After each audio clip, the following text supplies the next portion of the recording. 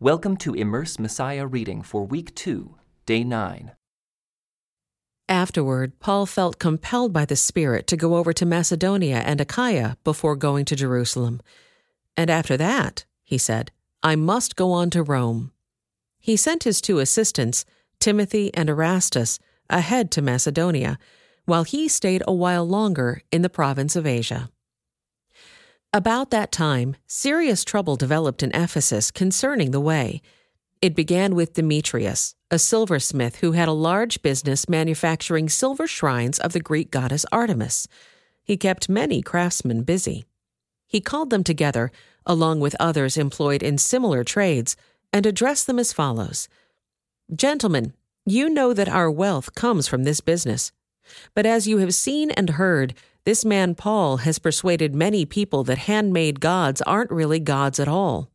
And he's done this not only here in Ephesus, but throughout the entire province. Of course, I'm not just talking about the loss of public respect for our business. I'm also concerned that the temple of the great goddess Artemis will lose its influence, and that Artemis, this magnificent goddess worshipped throughout the province of Asia and all around the world, will be robbed of her great prestige. At this, their anger boiled, and they began shouting, Great is Artemis of the Ephesians. Soon the whole city was filled with confusion. Everyone rushed to the amphitheater, dragging along Gaius and Aristarchus, who were Paul's traveling companions from Macedonia. Paul wanted to go in too, but the believers wouldn't let him. Some of the officials of the province, friends of Paul, also sent a message to him, begging him not to risk his life by entering the amphitheater. Inside, the people were all shouting, some one thing and some another. Everything was in confusion. In fact, most of them didn't even know why they were there.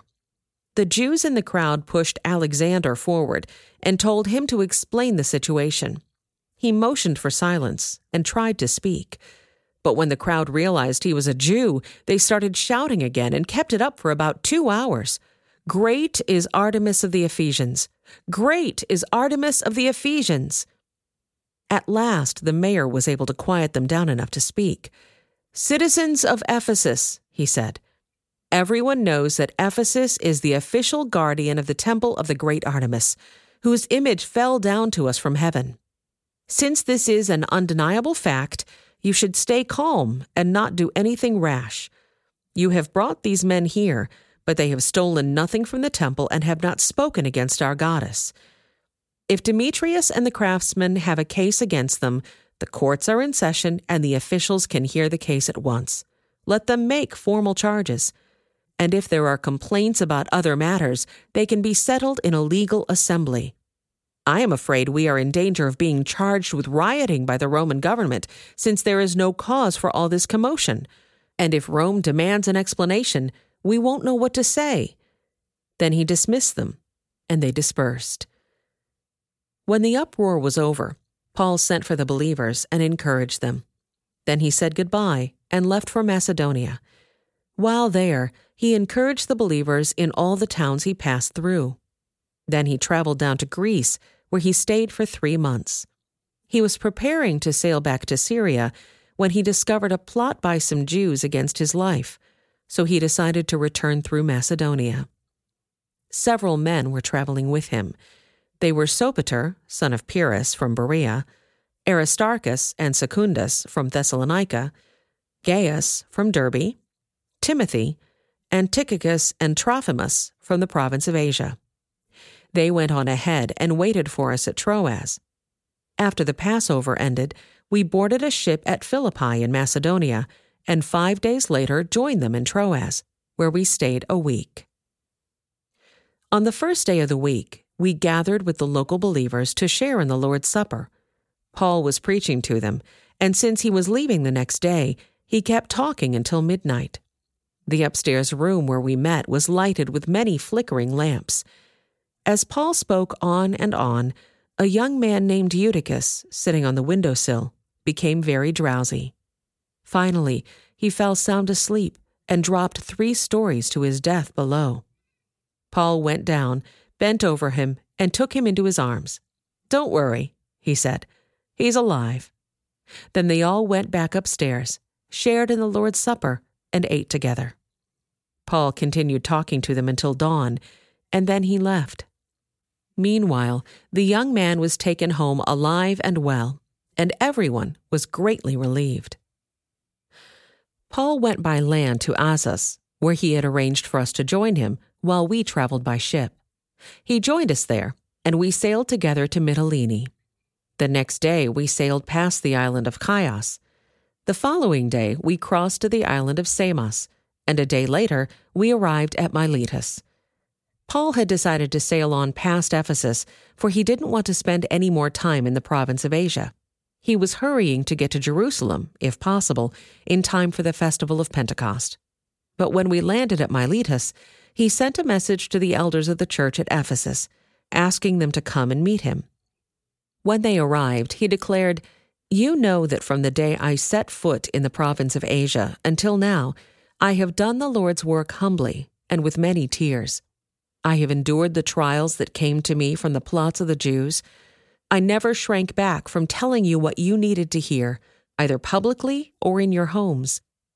I have had one message for Jews and Greeks alike, the necessity of repenting from sin and turning to God, and of having faith in our Lord Jesus. And now I am bound by the Spirit to go to Jerusalem. I don't know what awaits me, except that the Holy Spirit tells me in city after city that jail and suffering lie ahead. But my life is worth nothing to me unless I use it for finishing the work assigned me by the Lord Jesus, the work of telling others the good news about the wonderful grace of God.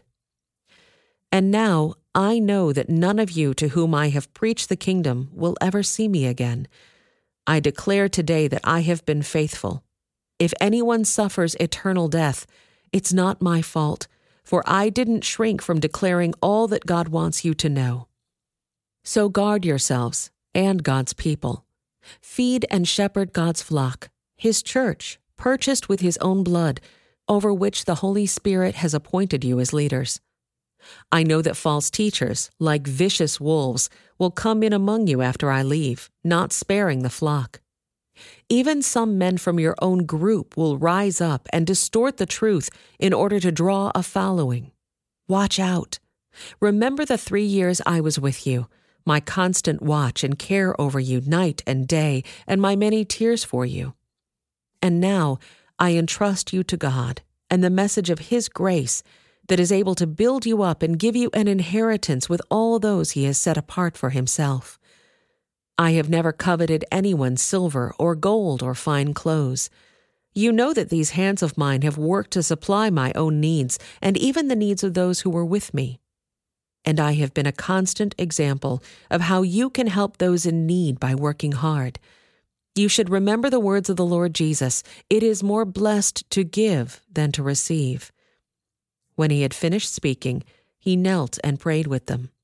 They all cried as they embraced and kissed him goodbye. They were sad most of all because he had said that they would never see him again. Then they escorted him down to the ship. After saying farewell to the Ephesian elders, we sailed straight to the island of Kos. The next day we reached Rhodes and then went to Patara. There we boarded a ship sailing for Phoenicia. We sighted the island of Cyprus, passed it on our left, and landed at the harbor of Tyre in Syria, where the ship was to unload its cargo. We went ashore, found the local believers, and stayed with them a week. These believers prophesied through the Holy Spirit that Paul should not go on to Jerusalem. When we returned to the ship at the end of the week, the entire congregation, including women and children, left the city and came down to the shore with us. There we knelt, prayed, and said our farewells. Then we went aboard, and they returned home. The next stop after leaving Tyre was Ptolemais, where we greeted the brothers and sisters and stayed for 1 day. The next day we went on to Caesarea and stayed in the home of Philip the evangelist, one of the 7 men who had been chosen to distribute food. He had 4 unmarried daughters who had the gift of prophecy. Several days later, a man named Agabus, who also had the gift of prophecy, arrived from Judea. He came over, took Paul's belt, and bound his own feet and hands with it. Then he said, "The Holy Spirit declares, so shall the owner of this belt be bound by the Jewish leaders in Jerusalem and turned over to the Gentiles." When we heard this, we and the local believers all begged Paul not to go on to Jerusalem. But he said, "Why all this weeping? You are breaking my heart. I am ready not only to be jailed at Jerusalem, but even to die for the sake of the Lord Jesus." When it was clear that we couldn't persuade him, we gave up and said, "The Lord's will be done." After this, we packed our things and left for Jerusalem. Some believers from Caesarea accompanied us, and they took us to the home of Mnason, a man originally from Cyprus and one of the early believers. When we arrived, the brothers and sisters in Jerusalem welcomed us warmly. The next day, Paul went with us to meet with James, and all the elders of the Jerusalem church were present. After greeting them, Paul gave a detailed account of the things God had accomplished among the Gentiles through his ministry. After hearing this, they praised God. And then they said, "You know, dear brother, how many thousands of Jews have also believed, and they all follow the law of Moses very seriously.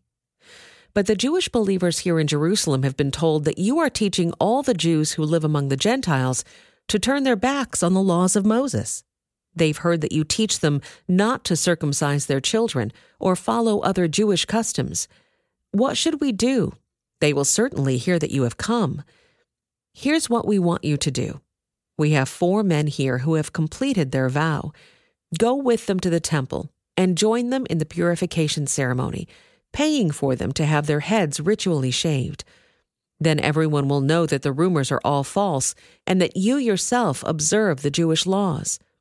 As for the Gentile believers, they should do what we already told them in a letter. They should abstain from eating food offered to idols, from consuming blood or the meat of strangled animals, and from sexual immorality." So Paul went to the temple the next day with the other men. They had already started the purification ritual, so he publicly announced the date when their vows would end and sacrifices would be offered for each of them. The 7 days were almost ended when some Jews from the province of Asia saw Paul in the temple and roused a mob against him. They grabbed him, yelling, "Men of Israel, help us! This is the man who preaches against our people everywhere and tells everybody to disobey the Jewish laws. He speaks against the temple and even defiles this holy place by bringing in Gentiles." For earlier that day they had seen him in the city with Trophimus, a Gentile from Ephesus, and they assumed Paul had taken him into the temple. The whole city was rocked by these accusations, and a great riot followed. Paul was grabbed and dragged out of the temple, and immediately the gates were closed behind him. As they were trying to kill him, word reached the commander of the Roman regiment that all Jerusalem was in an uproar.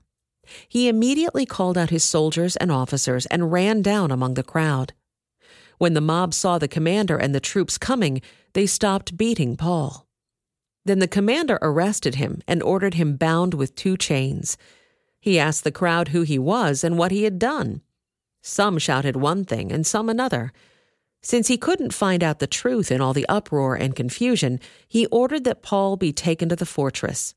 As Paul reached the stairs, the mob grew so violent the soldiers had to lift him to their shoulders to protect him, and the crowd followed behind, shouting, "Kill him! Kill him!" As Paul was about to be taken inside, he said to the commander, "May I have a word with you?" "Do you know Greek?" the commander asked, surprised. "Aren't you the Egyptian who led a rebellion some time ago and took 4,000 members of the assassins out into the desert?" "No," Paul replied. "I am a Jew and a citizen of Tarsus in Cilicia, which is an important city.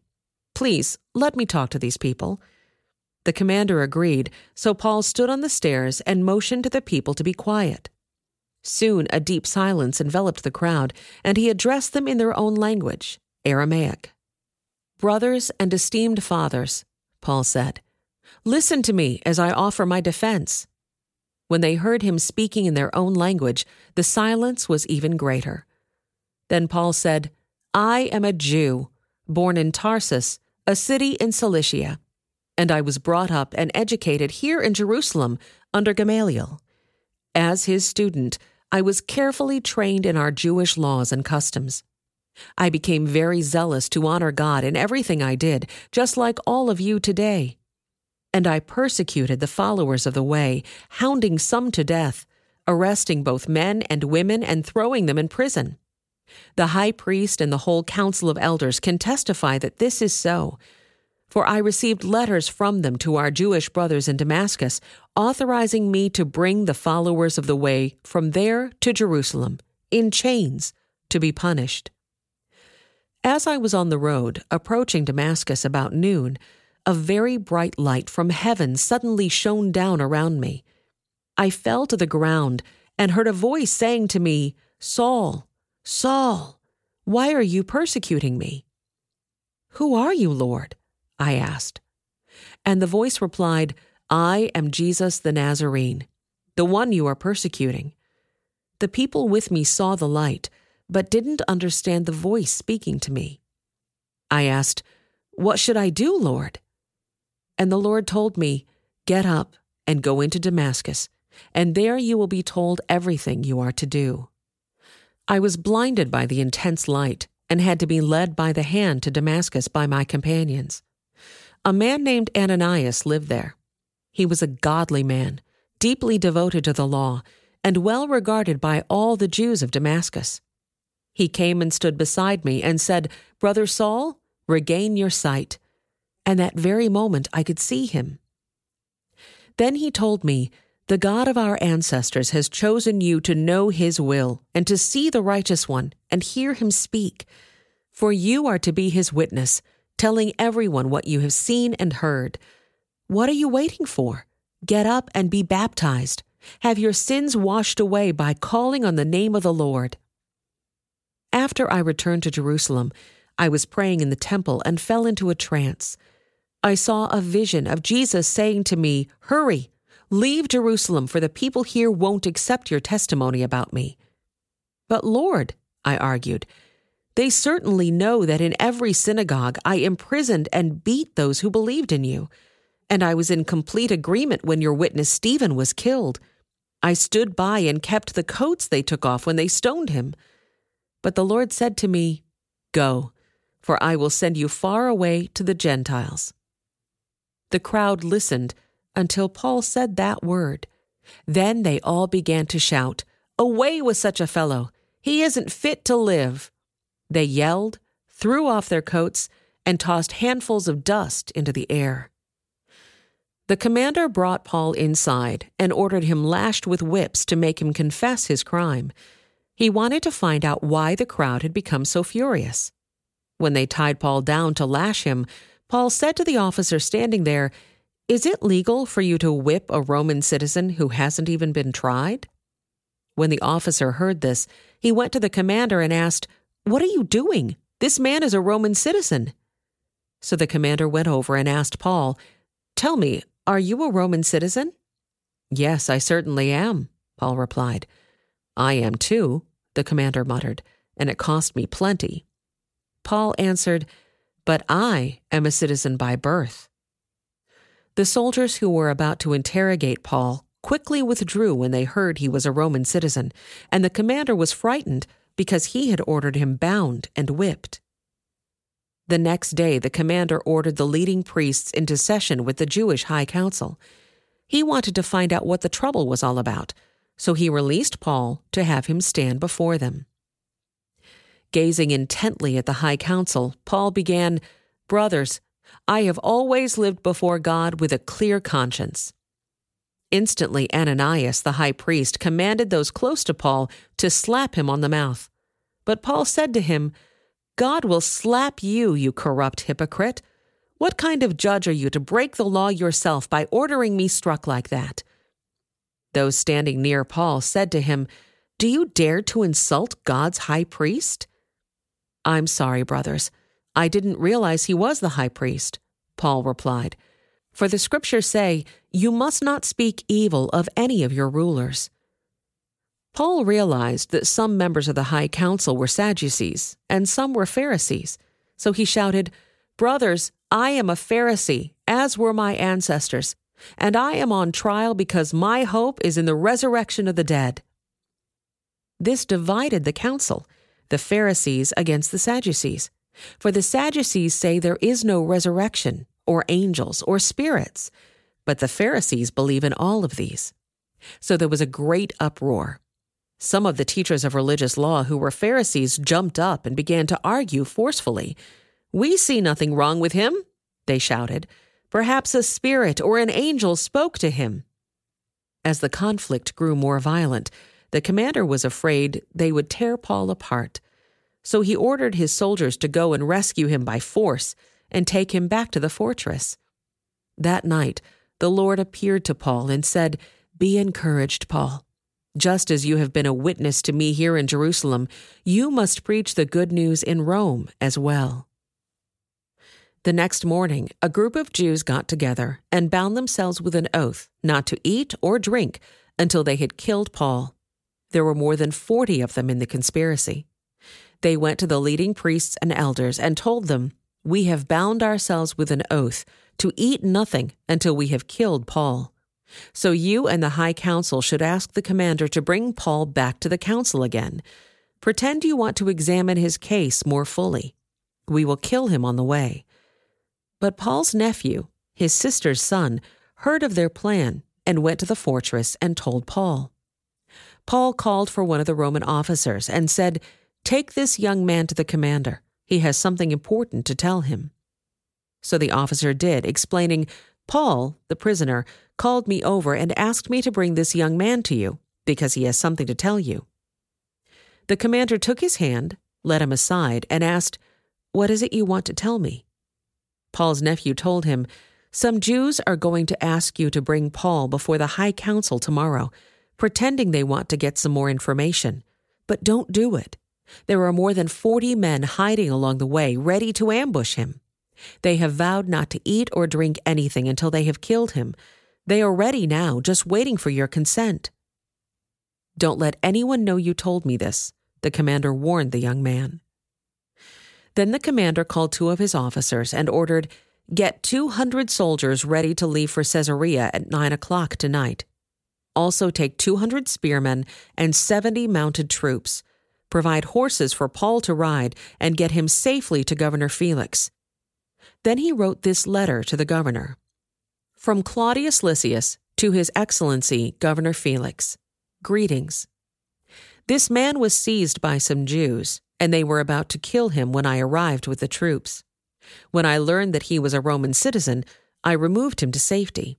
Then I took him to their high council to try to learn the basis of the accusations against him. I soon discovered that the charge was something regarding their religious law, certainly nothing worthy of imprisonment or death. But when I was informed of a plot to kill him, I immediately sent him on to you. I have told his accusers to bring their charges before you." So that night, as ordered, the soldiers took Paul as far as Antipatris. They returned to the fortress the next morning, while the mounted troops took him on to Caesarea. When they arrived in Caesarea, they presented Paul and the letter to Governor Felix. He read it, and then asked Paul what province he was from. "Cilicia," Paul answered. "I will hear your case myself when your accusers arrive," the governor told him. Then the governor ordered him kept in the prison at Herod's headquarters.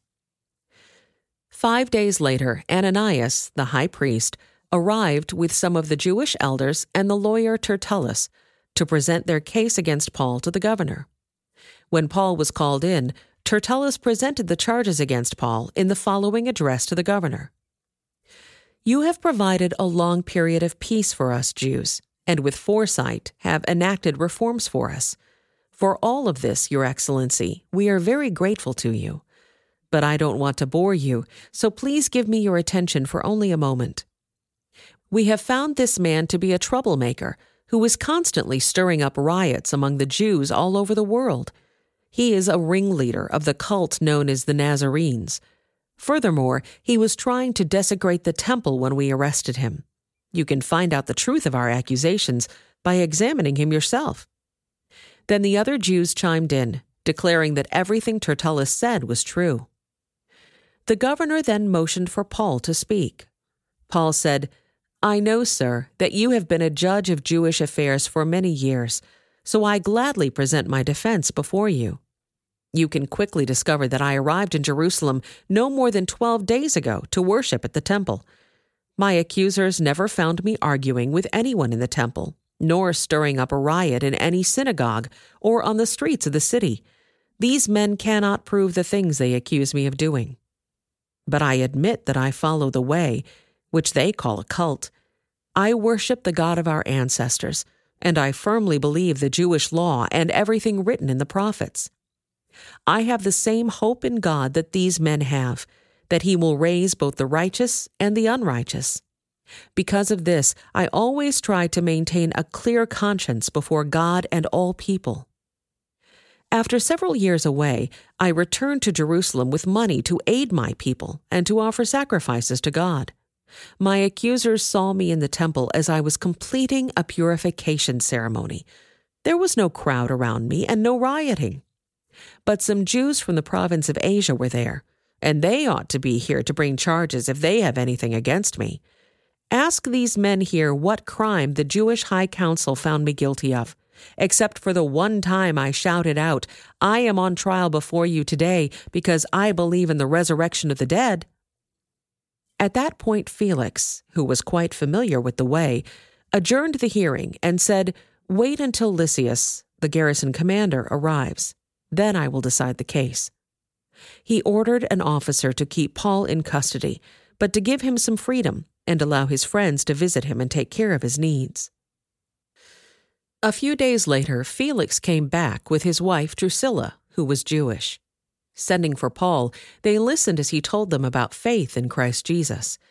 As he reasoned with them about righteousness and self-control and the coming day of judgment, Felix became frightened.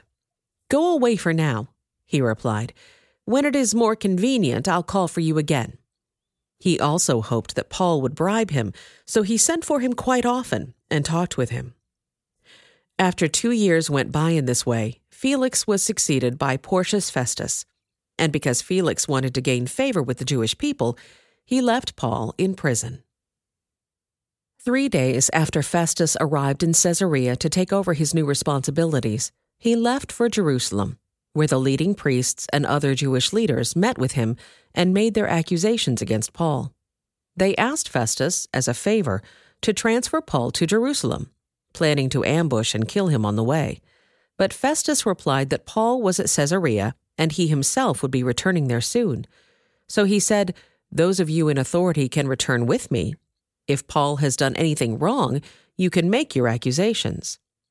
About 8 or 10 days later, Festus returned to Caesarea, and on the following day he took his seat in court and ordered that Paul be brought in. When Paul arrived, the Jewish leaders from Jerusalem gathered around and made many serious accusations they couldn't prove. Paul denied the charges. "I am not guilty of any crime against the Jewish laws, or the temple, or the Roman government," he said. Then Festus, wanting to please the Jews, asked him, "Are you willing to go to Jerusalem and stand trial before me there?" But Paul replied, "No, this is the official Roman court, so I ought to be tried right here. You know very well I am not guilty of harming the Jews. If I have done something worthy of death, I don't refuse to die. But if I am innocent, no one has a right to turn me over to these men to kill me. I appeal to Caesar." Festus conferred with his advisers and then replied, "Very well. You have appealed to Caesar, and to Caesar you will go." A few days later, King Agrippa arrived with his sister Bernice to pay their respects to Festus. During their stay of several days, Festus discussed Paul's case with the king. "There is a prisoner here," he told him, "whose case was left for me by Felix. When I was in Jerusalem, the leading priests and Jewish elders pressed charges against him and asked me to condemn him. I pointed out to them that Roman law does not convict people without a trial. They must be given an opportunity to confront their accusers and defend themselves. When his accusers came here for the trial, I didn't delay. I called the case the very next day and ordered Paul brought in. But the accusations made against him weren't any of the crimes I expected. Instead, it was something about their religion and a dead man named Jesus who Paul insists is alive. I was at a loss to know how to investigate these things, so I asked him whether he would be willing to stand trial on these charges in Jerusalem. But Paul appealed to have his case decided by the emperor, so I ordered that he be held in custody until I could arrange to send him to Caesar. "I'd like to hear the man myself," Agrippa said. And Festus replied, "You will, tomorrow." So the next day, Agrippa and Bernice arrived at the auditorium with great pomp, accompanied by military officers and prominent men of the city. Festus ordered that Paul be brought in. Then Festus said, "King Agrippa, and all who are here, this is the man whose death is demanded by all the Jews, both here and in Jerusalem. But in my opinion, he has done nothing deserving death. However, since he appealed his case to the emperor, I have decided to send him to Rome. But what shall I write the emperor? For there is no clear charge against him. So I have brought him before all of you, and especially you, King Agrippa, so that after we examine him, I might have something to write. For it makes no sense to send a prisoner to the emperor without specifying the charges against him." Then Agrippa said to Paul, "You may speak in your defense." So Paul, gesturing with his hand, started his defense. "I am fortunate, King Agrippa, that you are the one hearing my defense today against all these accusations made by the Jewish leaders, for I know you are an expert on all Jewish customs and controversies. Now please, listen to me patiently. As the Jewish leaders are well aware, I was given a thorough Jewish training from my earliest childhood among my own people and in Jerusalem. If they would admit it, they know that I have been a member of the Pharisees, the strictest sect of our religion. Now I am on trial because of my hope in the fulfillment of God's promise made to our ancestors. In fact, that is why the 12 tribes of Israel zealously worship God night and day, and they share the same hope I have. Yet, Your Majesty, they accuse me for having this hope. Why does it seem incredible to any of you that God can raise the dead? I used to believe that I ought to do everything I could to oppose the very name of Jesus the Nazarene. Indeed, I did just that in Jerusalem. Authorized by the leading priests, I caused many believers there to be sent to prison, and I cast my vote against them when they were condemned to death. Many times I had them punished in the synagogues to get them to curse Jesus. I was so violently opposed to them that I even chased them down in foreign cities. One day I was on such a mission to Damascus, armed with the authority and commission of the leading priests. About noon, Your Majesty, as I was on the road, a light from heaven, brighter than the sun, shone down on me and my companions. We all fell down, and I heard a voice saying to me in Aramaic, "Saul, Saul, why are you persecuting me? It is useless for you to fight against my will." "Who are you, Lord?" I asked. And the Lord replied, "I am Jesus, the one you are persecuting. Now get to your feet, for I have appeared to you to appoint you as my servant and witness. Tell people that you have seen me, and tell them what I will show you in the future. And I will rescue you from both your own people and the Gentiles. Yes, I am sending you to the Gentiles to open their eyes so they may turn from darkness to light and from the power of Satan to God. Then they will receive forgiveness for their sins and be given a place among God's people who are set apart by faith in me." And so, King Agrippa, I obeyed that vision from heaven. I preached first to those in Damascus, then in Jerusalem, and throughout all Judea, and also to the Gentiles, that all must repent of their sins and turn to God, and prove they have changed by the good things they do. Some Jews arrested me in the temple for preaching this, and they tried to kill me. But God has protected me right up to this present time, so I can testify to everyone, from the least to the greatest. I teach nothing except what the prophets and Moses said would happen, that the Messiah would suffer and be the first to rise from the dead, and in this way announce God's light to Jews and Gentiles alike. Suddenly Festus shouted, "Paul, you are insane. Too much study has made you crazy." But Paul replied, I am not insane, most excellent Festus. What I am saying is the sober truth. And King Agrippa knows about these things. I speak boldly, for I am sure these events are all familiar to him, for they were not done in a corner. King Agrippa, do you believe the prophets? I know you do." Agrippa interrupted him. "Do you think you can persuade me to become a Christian so quickly?" Paul replied, "Whether quickly or not, I pray to God that both you and everyone here in this audience might become the same as I am, except for these chains." Then the king, the governor, Bernice, and all the others stood and left. As they went out, they talked it over and agreed, "This man hasn't done anything to deserve death or imprisonment." And Agrippa said to Festus, "He could have been set free if he hadn't appealed to Caesar." When the time came, we set sail for Italy. Paul and several other prisoners were placed in the custody of a Roman officer named Julius, a captain of the imperial regiment. Aristarchus, a Macedonian from Thessalonica, was also with us. We left on a ship whose home port was Adramyttium, on the northwest coast of the province of Asia. It was scheduled to make several stops at ports along the coast of the province. The next day, when we docked at Sidon, Julius was very kind to Paul and let him go ashore to visit with friends so they could provide for his needs. Putting out to sea from there, we encountered strong headwinds that made it difficult to keep the ship on course, so we sailed north of Cyprus between the island and the mainland. Keeping to the open sea, we passed along the coast of Cilicia and Pamphylia, landing at Myra in the province of Lycia. There, the commanding officer found an Egyptian ship from Alexandria that was bound for Italy, and he put us on board. We had several days of slow sailing, and after great difficulty, we finally neared Cnidus. But the wind was against us, so we sailed across to Crete and along the sheltered coast of the island, past the Cape of Salmone. We struggled along the coast with great difficulty and finally arrived at Fair Havens, near the town of Lasea. We had lost a lot of time. The weather was becoming dangerous for sea travel because it was so late in the fall, and Paul spoke to the ship's officers about it. "Men," he said, "I believe there is trouble ahead if we go on. Shipwreck, loss of cargo, and danger to our lives as well."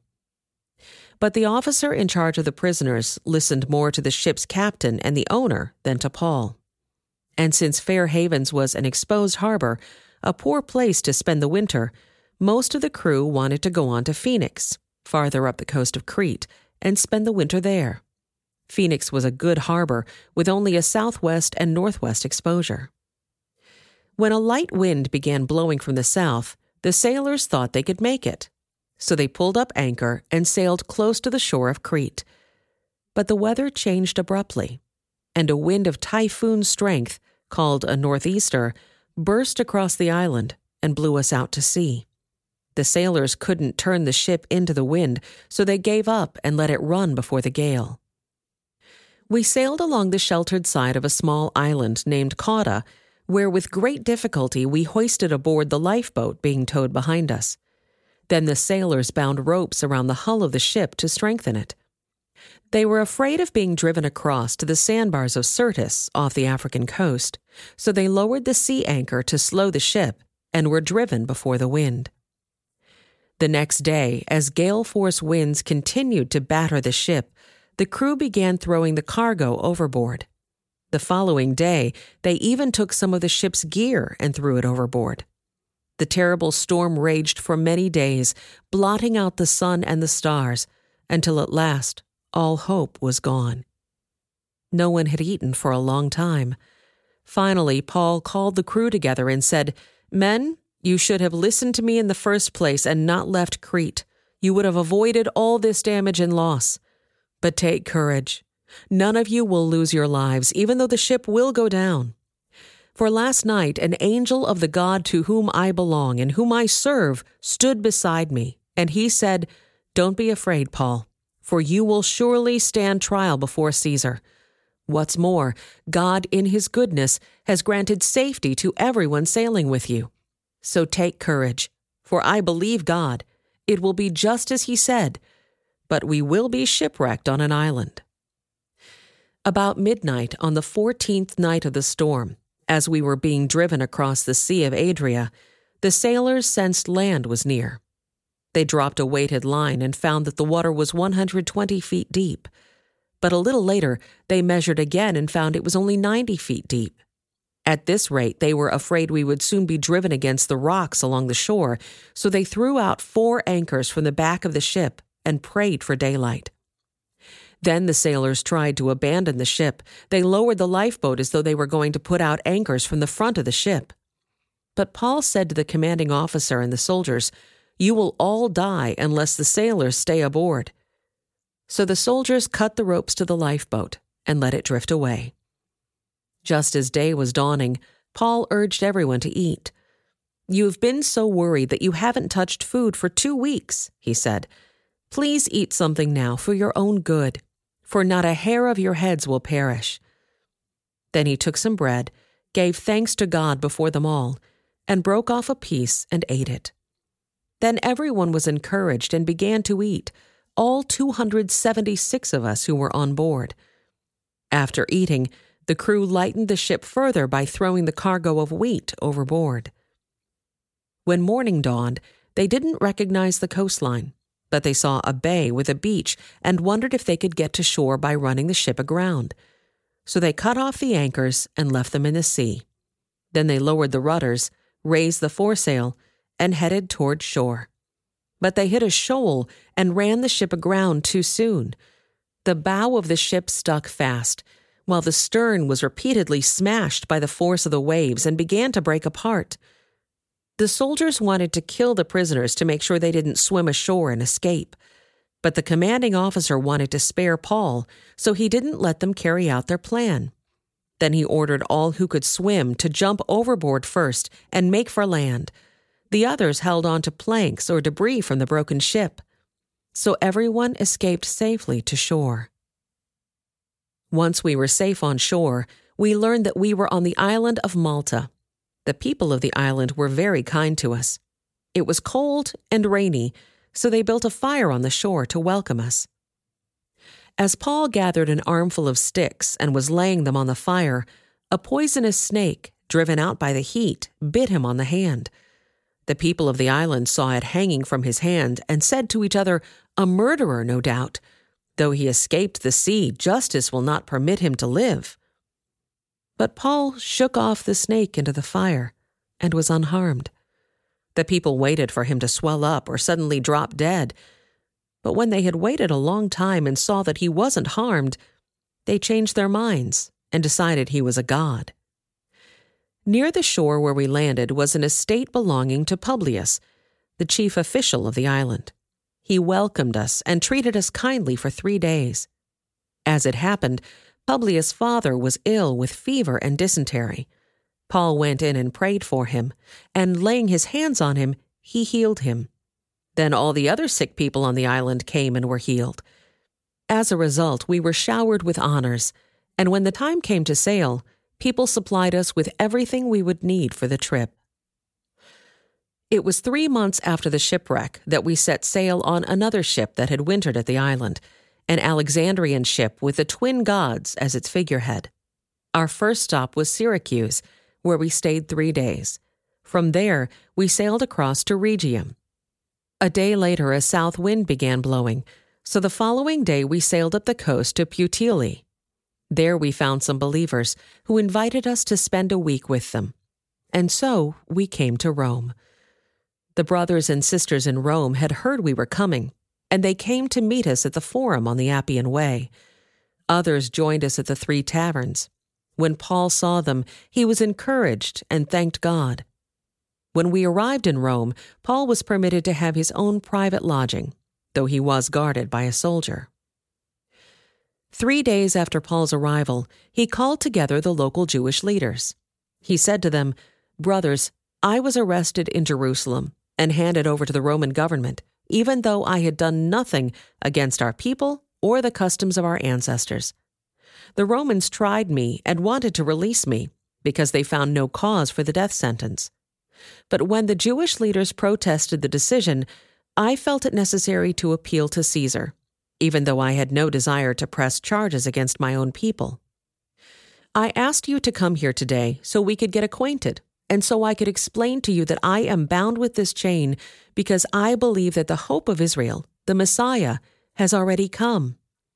They replied, "We have had no letters from Judea or reports against you from anyone who has come here, but we want to hear what you believe, for the only thing we know about this movement is that it is denounced everywhere." So a time was set, and on that day a large number of people came to Paul's lodging. He explained and testified about the kingdom of God and tried to persuade them about Jesus from the Scriptures. Using the law of Moses and the books of the prophets, he spoke to them from morning until evening. Some were persuaded by the things he said, but others did not believe. And after they had argued back and forth among themselves, they left with this final word from Paul: "The Holy Spirit was right when he said to your ancestors through Isaiah the prophet, 'Go and say to this people, when you hear what I say, you will not understand. When you see what I do, you will not comprehend.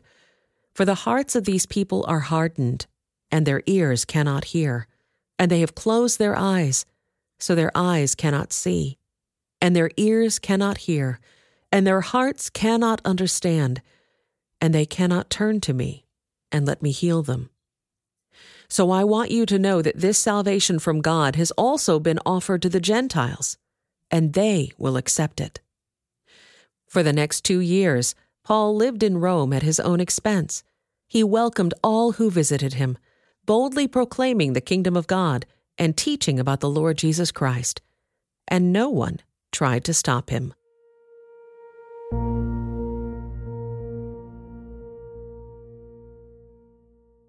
This concludes today's Immerse Reading Experience. Thank you for joining us.